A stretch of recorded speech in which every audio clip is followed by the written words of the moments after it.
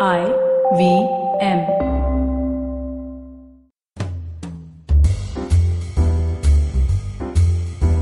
Welcome to Absolutely Right, a show that celebrates and decodes minds of some amazing achievers. I'm your host Aditi Surana. I'm a graphologist and a high-performance coach. Our guest today is an internationally renowned filmmaker, Leena Yadav.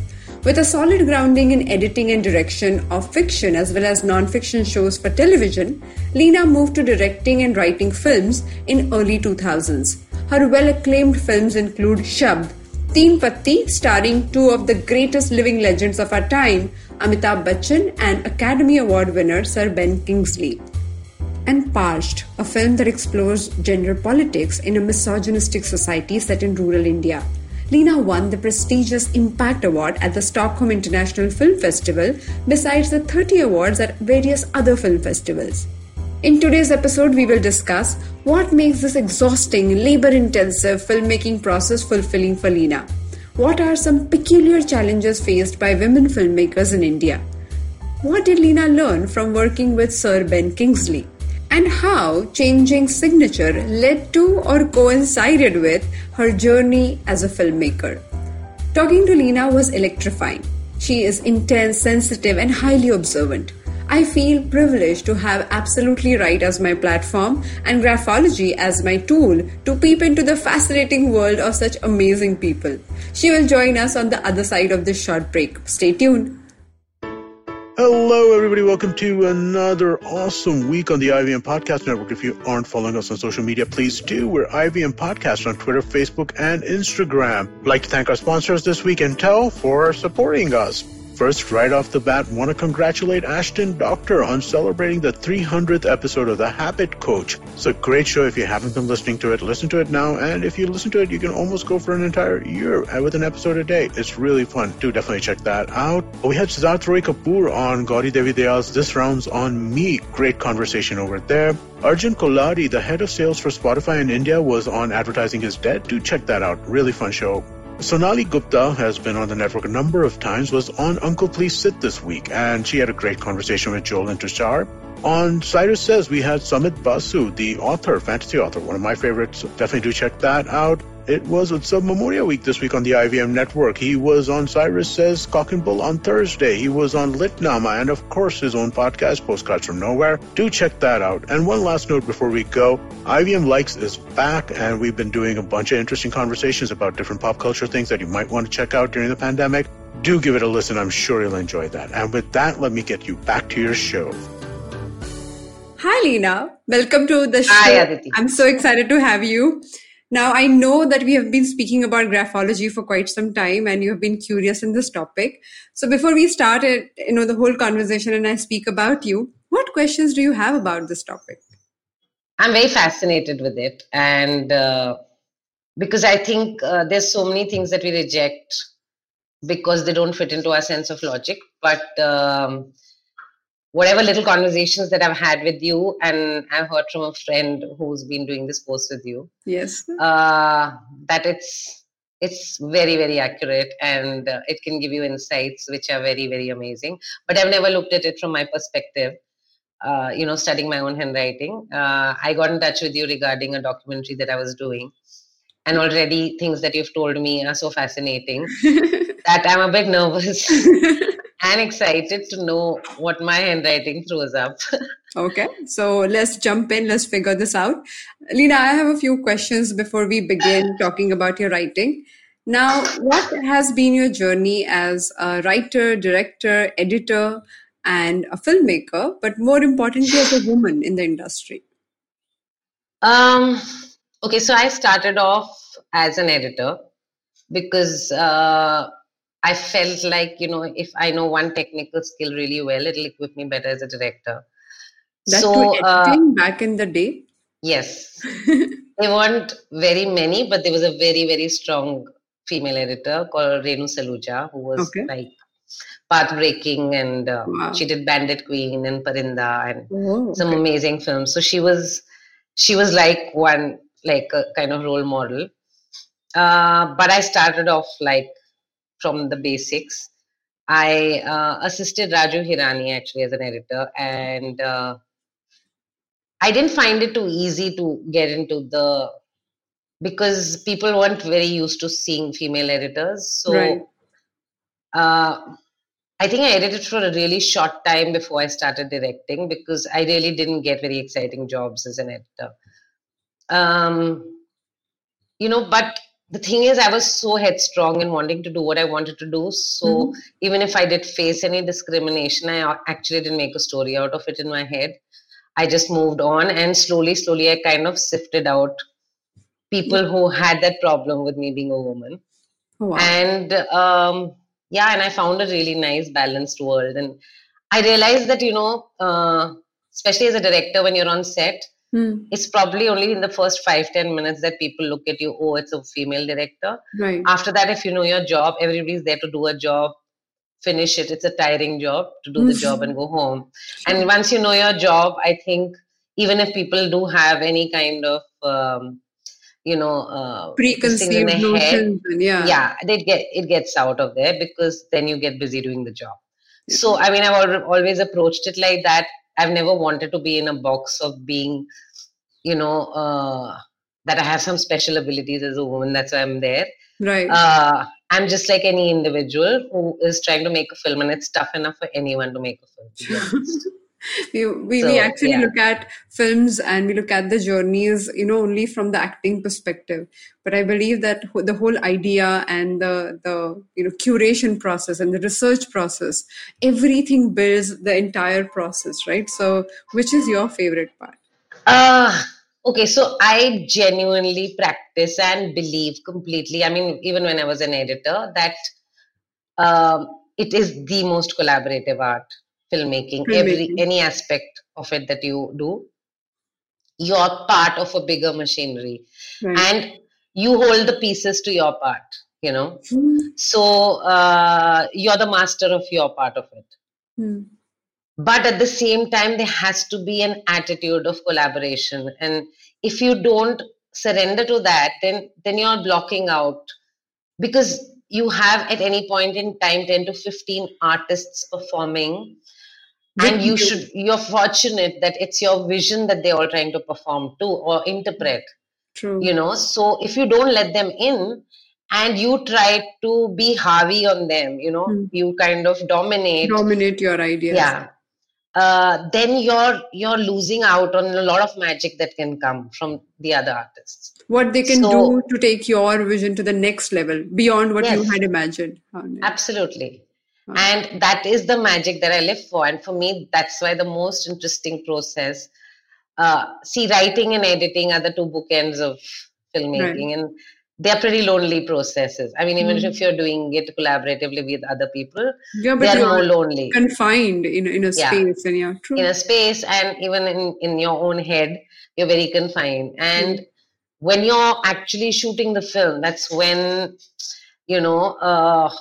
lots of things happen. And for me, that moment, being on that set with so many people, and everybody on that set, whether it's a spot boy or it's a light boy, or it's a cameraman or everybody is contributing to every moment that you're creating in various ways, whether it is enhancing your mood in some way or giving you chai at the right time, to the communication that happens within that set. And then when you hit that mark of magic, it is something that you live for, and it doesn't happen all the time. Sure. So you go through the lows only to be able to reach that one high again, and it comes back. So it's literally for me, that's the most. Chasing your one point of excellence to another point of excellence.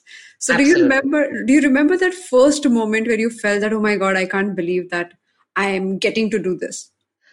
Taking the first shot of my first film, Shabd. Wow. Before that, I directed a lot of television. But just before taking that shot, what hit me was, television comes and goes. It has a shelf life. Right. I mean, after 5 years, nobody's going to ask me about, why I did what I did at some point.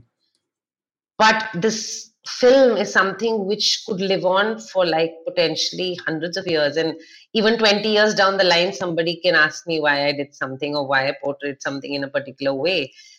And that for me was such a huge responsibility, Yeah. And at the same time, such a huge privilege that I mean, I was so much in awe of it that I said, I have to value everything that I create. I have to value it, and I have to be responsible for it. But with the amount of passion that you speak about your topic, I feel that feeling is still there.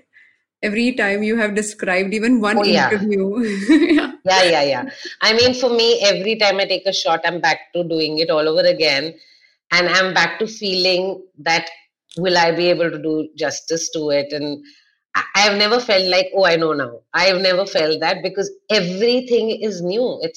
It's a new moment every time. So There's a philosophy of optimal performance where the author speaks about the concept called flow. His name is Mihai Csikszentmihalyi, and he says mhm, this, you require enough amount of relaxation and enough amount of tension for you to take your performance to the next level.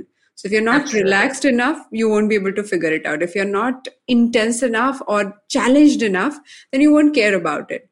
So absolutely. this whole what I'm looking at your process, and the whole choreography of uncontrollable pieces kind of puts you through that moment where you know that I can't control everything, but I still feel I can experience it, which is so Yes. fascinating to even understand. So Absolutely, absolutely.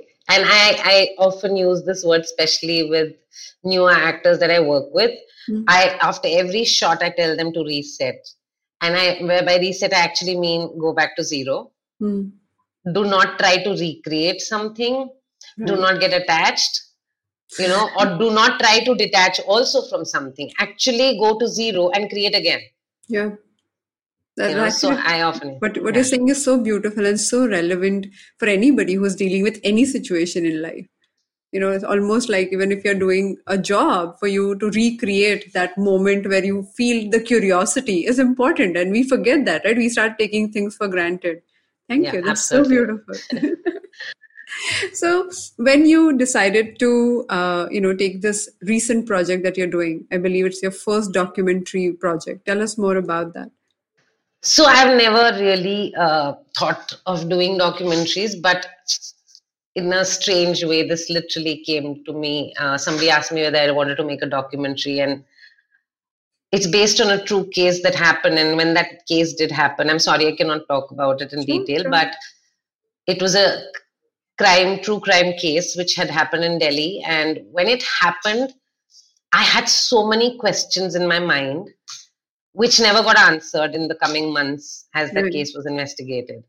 And when somebody asked me, do you want to make a documentary? I said, I would want to make a documentary on that one thing because I want my own questions answered. And who's better to answer it than, me myself Figuring it go out. and investigate it. Yeah. So And it has led to some crazily interesting conversations. I've learned so much about so many things. And even about doing narrative films. I mean, if after this documentary, if I go back to do narrative, it is mm, a lot has shifted within me. It's going to change the way I write a script. The surrender of control while doing a documentary and letting the material speak to you, I think is something I'm going to try and carry into narrative in an right. interesting way. I feel fascinated. My father was an art director, so we were brought up studying films and discussing films over dinner table almost every other day. And what he told me was, you must observe. I wanted to become a director to begin with. So he said, oh, if you want to do that, make sure that you observe people. I've just come way too far in observing people. Yeah, from a totally different lens, but Different. So, same thing. Yeah. but I feel fascinated even till date. Every time I watch a movie, I wonder how this director must have thought about this perspective, or this writer would have created this character's idea. Like when I meet a person, it's like a documentary approach for me. I'm trying to understand who you have become. I don't have any freedom to kind of design or decide, whereas you get to do that. So Yeah. what does it take to create such characters and such nuances in the characters? Do you bring them in your from your life? Where do you observe them from? I am a very keen observer of people, and I really thrive off interactions. And so this lockdown has been pretty tough for me to start with. Sure. But then I went into another zone, and I started liking the slight perspective and distance from people also. Like initially I just thought, how am I even going to breathe and live, and how is my mind going to work if I don't interact with people? So I think I look at everything from the mind perspective. Whether it's for my characters or anybody, I try to understand the psychology, and I work backwards from there and then reach the emotion. And sometimes I readjust the emotion to fit in with the psychology of it. Wow. So for me, the inside out is the most important thing. And I often change the outside to actually justify the inside, because the inside journeys, if they're true, then, the outside can sometimes go into bizarre and still be okay. Sure. So for me, that's the process. And that's how I work very, very closely with actors, if they allow me to. So that process for me is really, really interesting. And a lot of times, though, I have to say that what comes across in interpretation, and that's the beauty of films, that, what you interpret will be different from what somebody else interprets, will be very different from what I intended to even create. Sure. Sure. And just hearing that or getting to know of that is so magical as a filmmaker. And so many things are actually mistakes and accidents. Obviously, coming from a good intention, but some of the greatest moments of cinema came out of an accident. Do you have any of that? Do you remember any of that for you?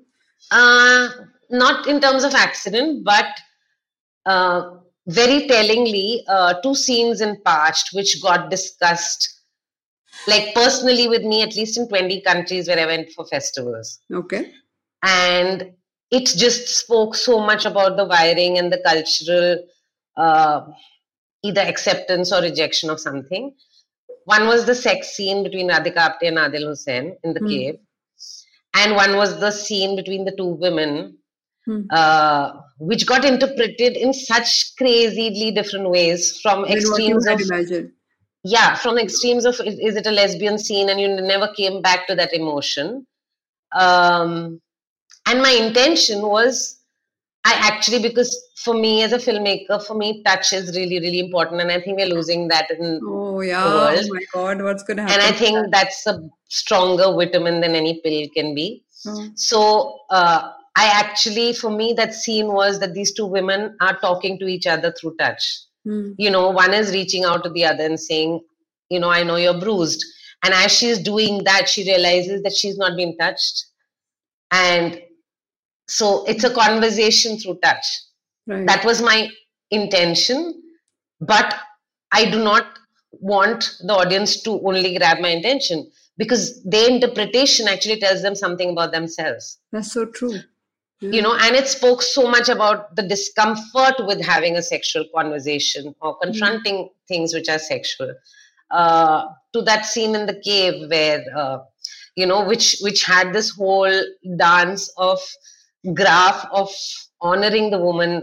It was not, for me, it was never a sexual act. It was a meeting of, souls almost. It was a very spiritual scene in the way. Wow. But a lot of people were very uncomfortable with the scene because it had a morality attached to it. So it was really interesting that how something you create can have so many meanings to so many people.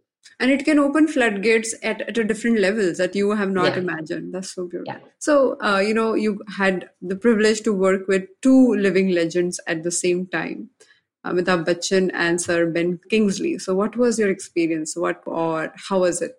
So Teen Patti was my first film where I worked with an international, crew, not just Sir Ben Kingsley, but also my editor was from America.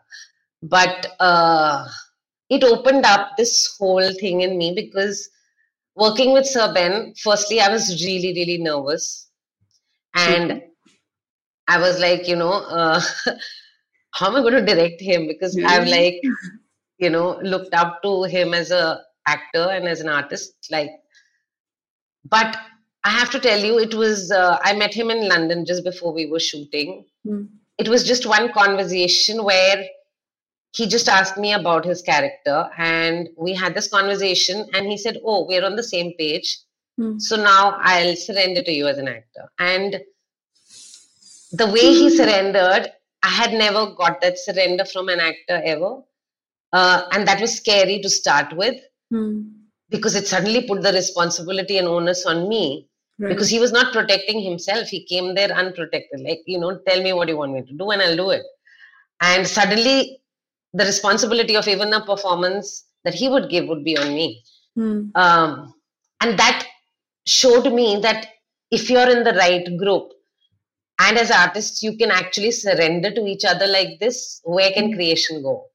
It can go completely to another level.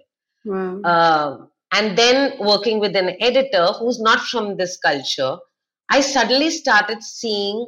So then that made me realize that everything is universal actually.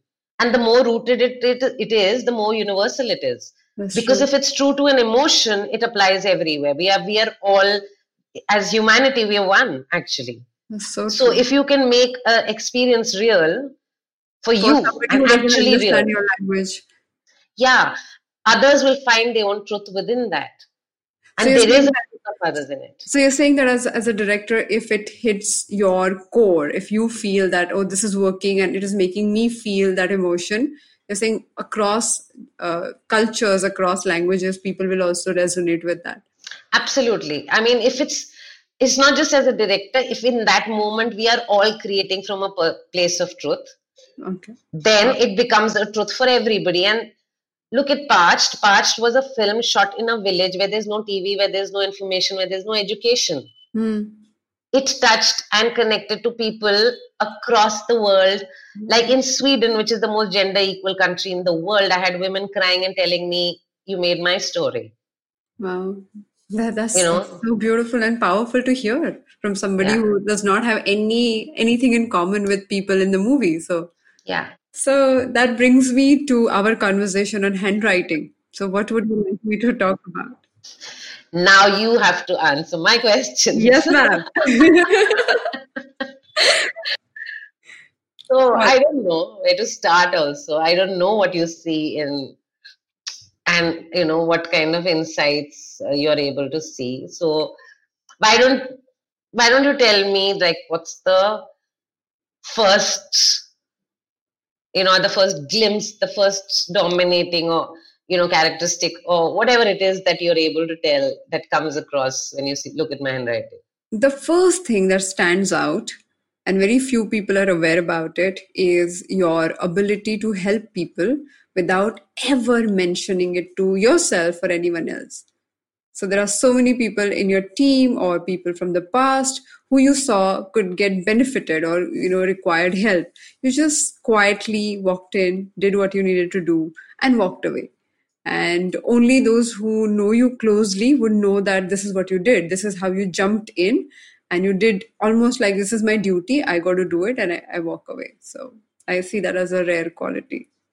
Wow. I mean, and this actually, I'm quite like shocked that you picked out something like this, because this is so specific. I mean, this is not something that I would even expect somebody to catch from, say, like a tarot reading, or something magical that you have got from my handwriting. And Aditi, we don't know each other. We've never actually, I mean, we have had conversations. It's not even like we know each We other. know each other. True, true. So, So that's the beauty, right? Like all our thoughts are being woven in our bodies, and we actually express through our, as you're talking about touch, we actually express ourselves so much in a non-verbal space that we are not aware. That's why sometimes you walk into a room, and if two people have just fought in that room and you just walk in, you feel the tension. We don't require words to express that, no obvious reasons to know that. So your body is sensitive. Similarly, these small acts of kindness that you have done, you think that it is in the moment and I just did it because I had to, but it wires your character, and it builds your persona, it builds your personality, and every choice that we make through this mold. So handwriting is just capturing that mold and putting it out there. So yeah, what I else? mean, what amazes me is this is like I can imagine you telling me you're strict or you're this, a quality, but something like this, I wouldn't imagine somebody could read from a handwriting. So it's pretty amazing. Okay, thank you. Yeah. So we can talk about anything that feels an active area for you to explore. Anything that feels like you are walking into a new journey, or I want to figure the space out. Or as you mentioned, this lockdown gave me so much of space to think and rethink. And when we are into that introspective mode, we actually reach those moments where we are unsure. Am I like this or am I like that? Is this something I wish to do, or should I do something else? Those all questions we can talk about through handwriting and coaching, of course, like this, like a combination. There is a part of me that feels the sky is the limit. And in my work, I do live my life like that. If I feel I want to collaborate with someone, I won't say, oh, I don't have the money, but why would they want to work with me? I actually go ahead and just Jump in. ask them. Yep. And I feel like it's their prerogative to say no, or to say you can't afford me, or whatever it is. Right. Because in my head, you're creating something and nobody has a fixed price. So, the sky's the limit. Right. But that very strength in me sometimes really scares me also. Okay. In which ways? I don't know. And I've never been able to process it. It's a confusion between the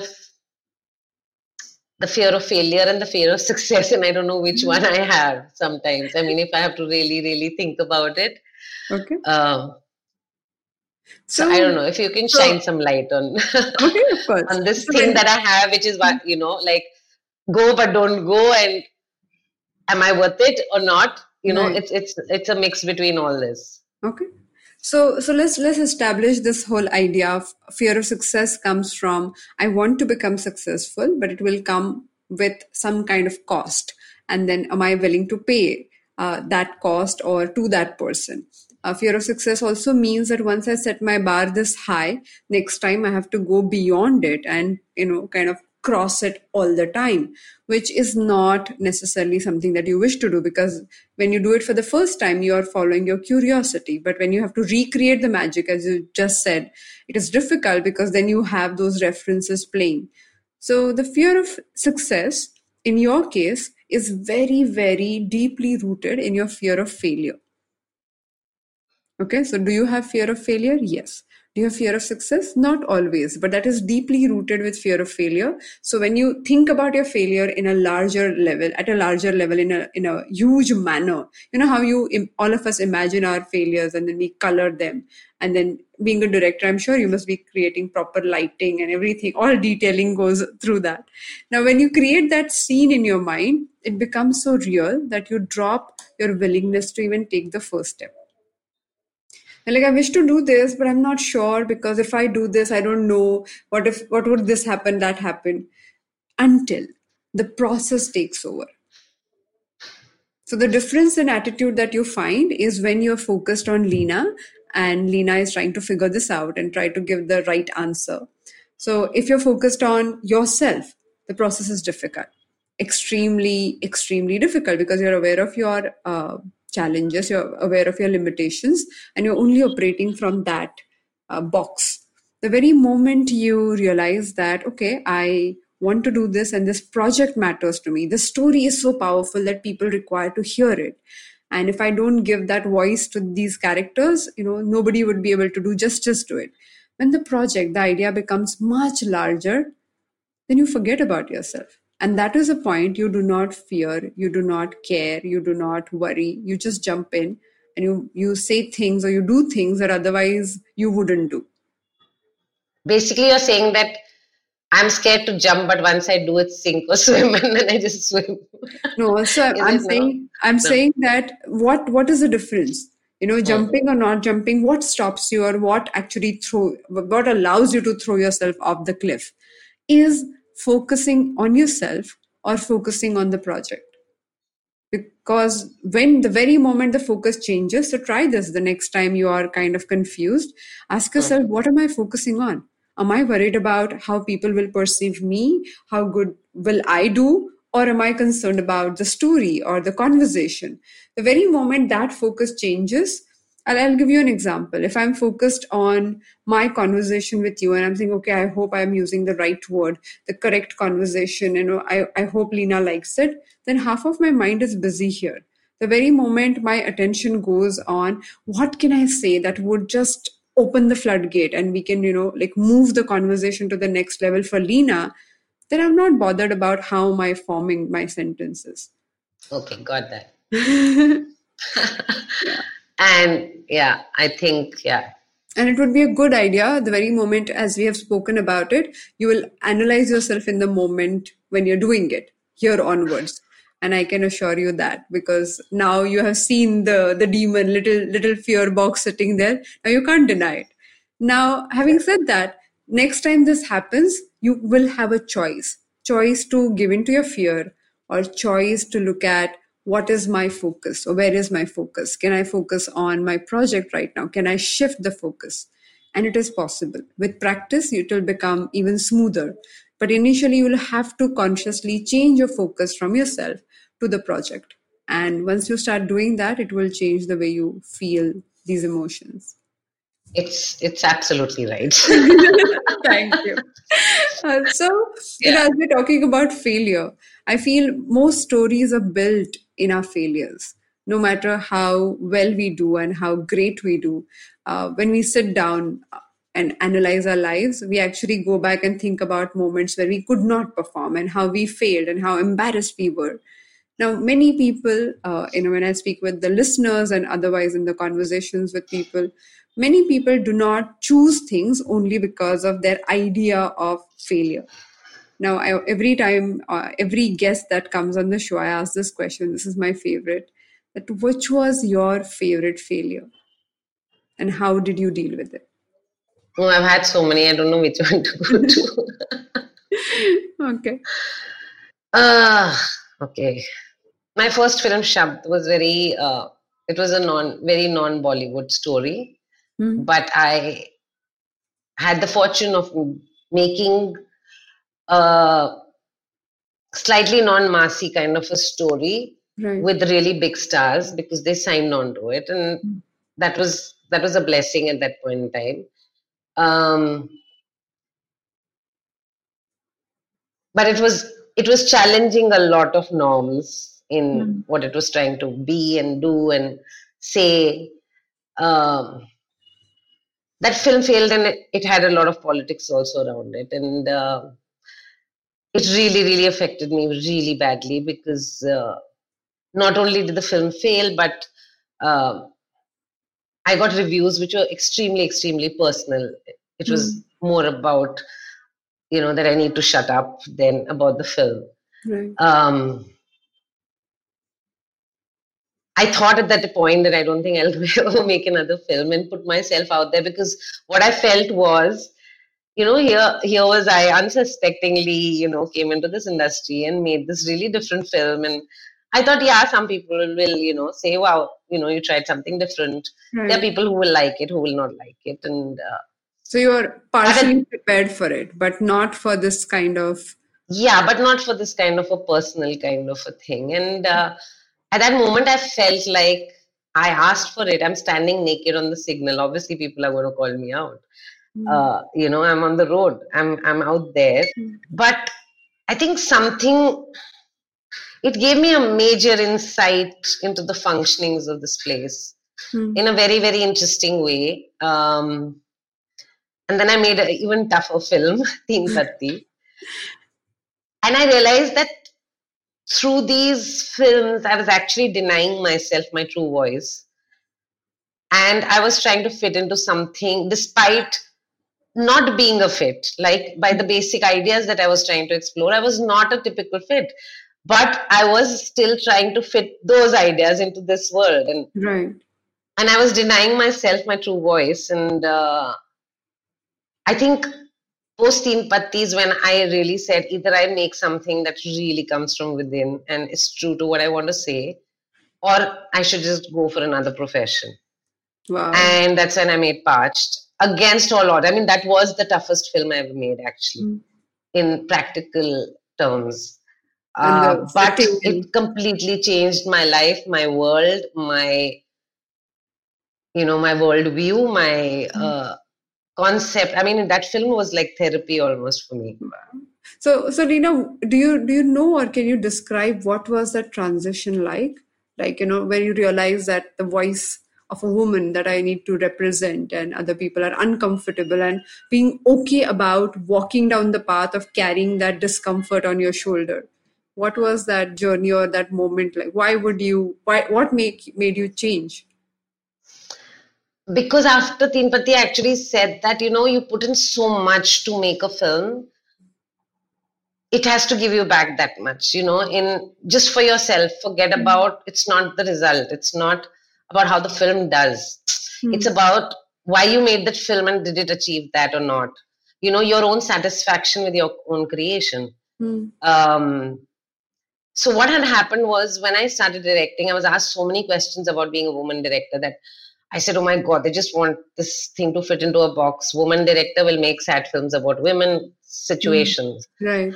And I said, I'm never going to do that. I'll never fit. So actually, I was functioning out of a place of I won't be who you want me to be. But I was not even being myself. Yeah, so it's like In you didn't want to conform, but you landed up doing that unknowingly. Wow. Yeah, or knowingly. I mean, almost like I am, but I'm not fully. Sure. Yeah. So it's uh, and then I think when I reached that rock bottom in my own head of 1 second, do I want to do this at all or not? Hmm. And that's when my husband, who's a cinematographer, he told me, I'm not going to let you stop directing. You're an amazing director. You make the film you want, and I'm going to produce it. The most difficult promise he ever made me, but he actually Wow, that's facilitated that and came through completely on it. wow. He actually let me make the film I wanted to make. And imagine it was a voice from inside where I wanted to see women like you and me on screen, which I had not seen, or friendships that I have had through my life, some of the most nurturing friendships that I've had, who have shaped me to be who I am, have been with women. Of I course. don't see those nurturing friendships on screen. I always see women politically or socially or culturally pitted against each other. True. They're always negative, just influences on And each we other. remember Jai Viru, and we don't have any other female reference like that. Like, Yes, as if we don't have friendships. That's such a valid yes. point. So I took two of the most stereotyped relationships of a mother-in-law, daughter-in-law. Right. I mean, amongst various other things that I explored in past. There were so many things I explored and I got to explore in past. And a mistress and a wife. Yeah. And those relationships, I literally like healed those relationships for myself, through the film and through the story. Wow. And to make it feel it doesn't need to be like this. It can be like this also. Hmm. you People need know not look at or it just only from deep one perspective. female bonding that is such a huge support system. I think till date, if I talk about support system, the first people who come to my mind are women. True. And likewise, I So can't agree more. Like, I feel like the kind of relationship and understanding or just space to be that a female friend provides to another female is empowering and it's beautiful. I totally yeah, agree. yeah. Reena, do you have any quote, any statement that you remember or remind yourself when you're going through all these really, really adventurous journeys, and not externally as much as internally? Like, I feel every time you're talking to a character or you're shaping something new, it shapes you, and you're willing to do that. You're willing to let that process work on you in whichever way it wants to, and I feel that's so courageous and so difficult for people to do. I don't know. I think I have various different things depending on the situation to hold on Is there to. anything new current one happening? This too shall pass. So Yeah, when we it all gets that think much, it's like that. even this, or when it gets so rock bottom, there's only way up now. I mean, it can't go beyond this, so it's just going to go up now. Yeah, we still have 2 months in 2020. Let's not talk about that. Like, we don't know where No, it is going. Yeah. no, and really, when I feel absolutely shit, Mhm. I actually say tomorrow will be another day. And I don't put judgment on it that it'll be better or worse, but it'll be another day. And Yeah. even if I have challenges, there'll be newer challenges. And Right. I just don't want to be in the same, like, and I don't think I've been, like, I know I've been rock bottom on various things, but it's not the same thing over and over. Sure. Like, I get rid of things, I find newer Yeah. holes to get into, like, I'm pits so to get happy. into. I'm so happy that you are like, Yeah, okay, I yeah, need challenges. I require to grow, and I'm gonna use every bit of this problem to help me do that. That's amazing. yeah, yeah. Leena, every time I have spoken to you, even in the past and in these conversations, I feel as if it's a live wire that I am in presence of, because everything that is happening around you, you're so absorbent, and you're like constantly looking at what all can I learn from this. And I think that's commendable. One of the things that your handwriting also supports, that the learnability is so high that no matter what situation you get into or fall into, you figure out the cues and clues to walk out of it through the process. It's not avoiding the process, but through the process. And I wish you all the best and keep that spirit. I think we require people like you, who can carry their challenges on their shoulder, whether you're making through that or not. You're just enjoying the process, that, oh my God, I have a challenge that I can learn from. That's your way to go about it. Okay, why do you require a signature along with a handwriting? And I'll ask you why I'm also asking that specific to my signature. But if you can just tell me, how is a signature? So What does a signature signature tell you different? Signature is a public image. So every time you are speaking in public, when you walk out of your bedroom and when you have to, be formal, all of us have two personalities. Some people have more than two, but mostly people have minimum two personalities. One where you're comfortable, you're accepted, and another one where you have to live up to that image. Now you create that formal image. You look at people and say, oh, he speaks well, or people think this is a good way of speaking because of the way he pauses or the way he walks.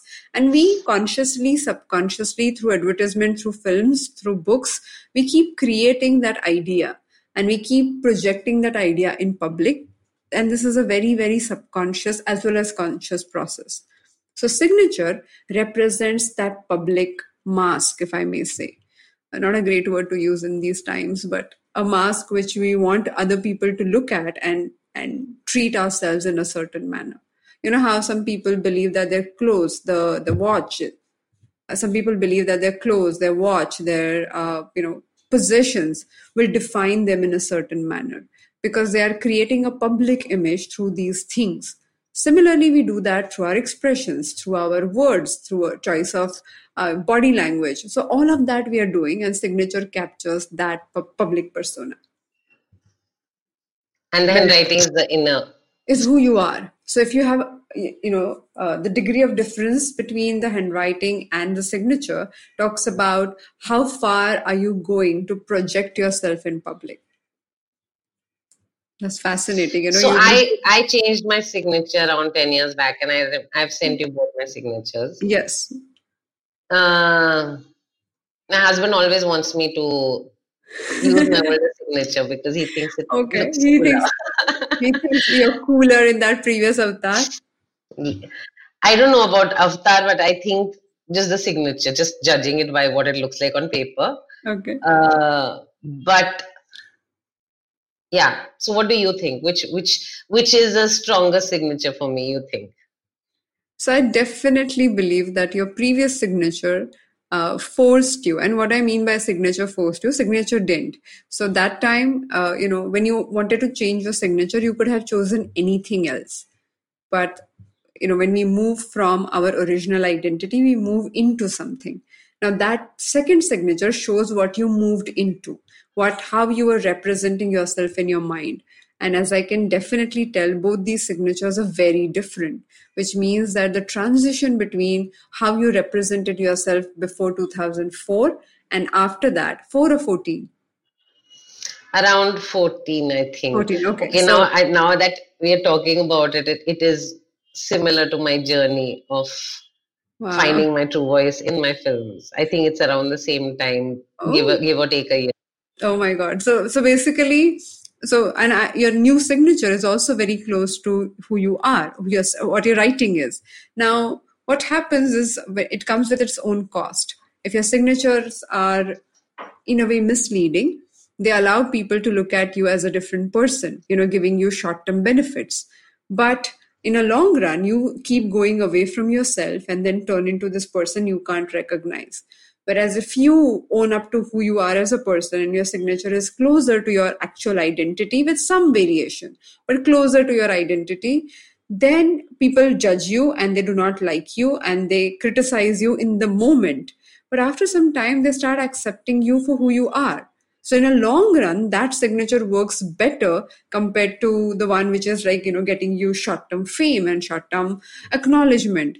And that's what happened. I feel the shift between your new persona is where you do not care much about how people look at you, what they think about you. And I think that has worked better for you because, all that you tried to stop yourself and cover yourself under these garbs or these masks was only creating frustration within. So I feel things like temper, I would not say has gone, but reduced for sure. The momentary feeling of wanting to run away from a situation has not gone, but reduced a lot after you have changed your signature to the new one. So I feel that is very, very interesting as a journey to observe. That is absolutely right. Thank you. Yeah, because as I'm talking to you, I'm like, and as you're describing it, I think it actually aligns with my journey, Wow. which I have experienced, which you're just kind of finding through. And also, just to state that the signature is chosen by you, the new signature, because somebody said your signature is not good. So you just decided to change it into something that you thought was good. So it wasn't designed. It wasn't something that anybody consulted you on. And which I feel is even, as a thought is so powerful to understand that when you transform within, you start realizing that I require a new choice, new space to express my voice. And this new signature just became one of the expressions of that, which also happened in every walk of your life. That is so beautiful and powerful. I feel every time I look at a handwriting sample, I blush. But when I come across stories like these, where handwriting represented your journey and you could notice it and everybody else could find it, I feel this is so fascinating. This keeps you going. You're like, oh my God, how can this happen? And that curious mind is still active, and how? Yeah. Wow, that's amazing. Yeah, it just this conversation has made me, place through certain blocks, interestingly, of my life. So thank you so much. Thank you so much for such a wonderful and inspiring conversation. Last point I want to make, when we spoke about failure, I wanted to say this, that at some level your failures came and you dealt with it in spite of being somebody who fears failure. So it's not like you felt confident, you didn't feel that fear. You knew you're feeling all those emotions of fear and anxiety, everything, and you still chose what you knew you needed to choose. I think that is so beautiful and powerful to keep in mind every time. All of us have those journeys. So thank you so much for sharing this with me and our listeners. This is beautiful. Thank you. Thank you. Hopefully lots of other conversations with you through life. You bet. Yeah. We all feel weighed down by a critical voice inside our heads.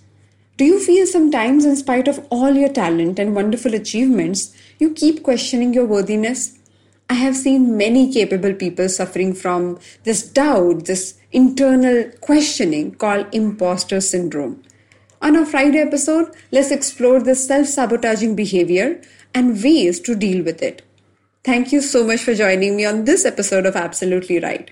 Please review, comment, and share this episode with somebody who can get benefited by our conversation. Share your comments, feedback, and question with me on my Instagram handle at Aditi Surana. And if you want to know how I use graphology and other some super effective coaching tools to deal with more than 27 mental blocks, then visit aditisurana.com.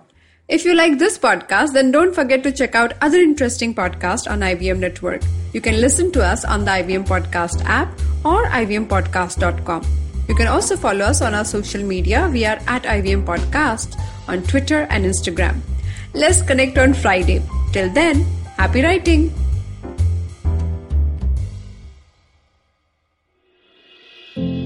Namaskar, this is Ashish Vidyarthi. Yes, my friend, these are challenging times, but in these challenging times, we can create something extraordinary. Do take time to listen to my podcast, Begin the Journey, available on the IVM Podcast, website, app, or wherever you listen to podcasts. Remember, we have a great opportunity called life. Cheers. Have you ever wondered how successful people do their thing? How do they navigate the challenges they often face? Are you wondering about the future of restaurants, film, education, technology, and everything else in between? Hi, I'm Gauri Devidyal, best known for being one of the brains behind The Table, an award-winning restaurant in Bombay. One thing my life as a restaurateur has given me is the opportunity to meet with some truly inspiring people, most often just by chatting with strangers at the community table. And that's what this podcast is about. It's about learning the new dimensions of business and understanding how different people swim this sea. It's an opportunity for me to pick their brains and ask them all the questions on my mind, whether it's about learning from their past experiences or talking about future trends. Through their journeys, stories, and insights, I hope you too, like me, will come away inspired and energized. So come, join me every Wednesday with your favorite drink because this round is on me.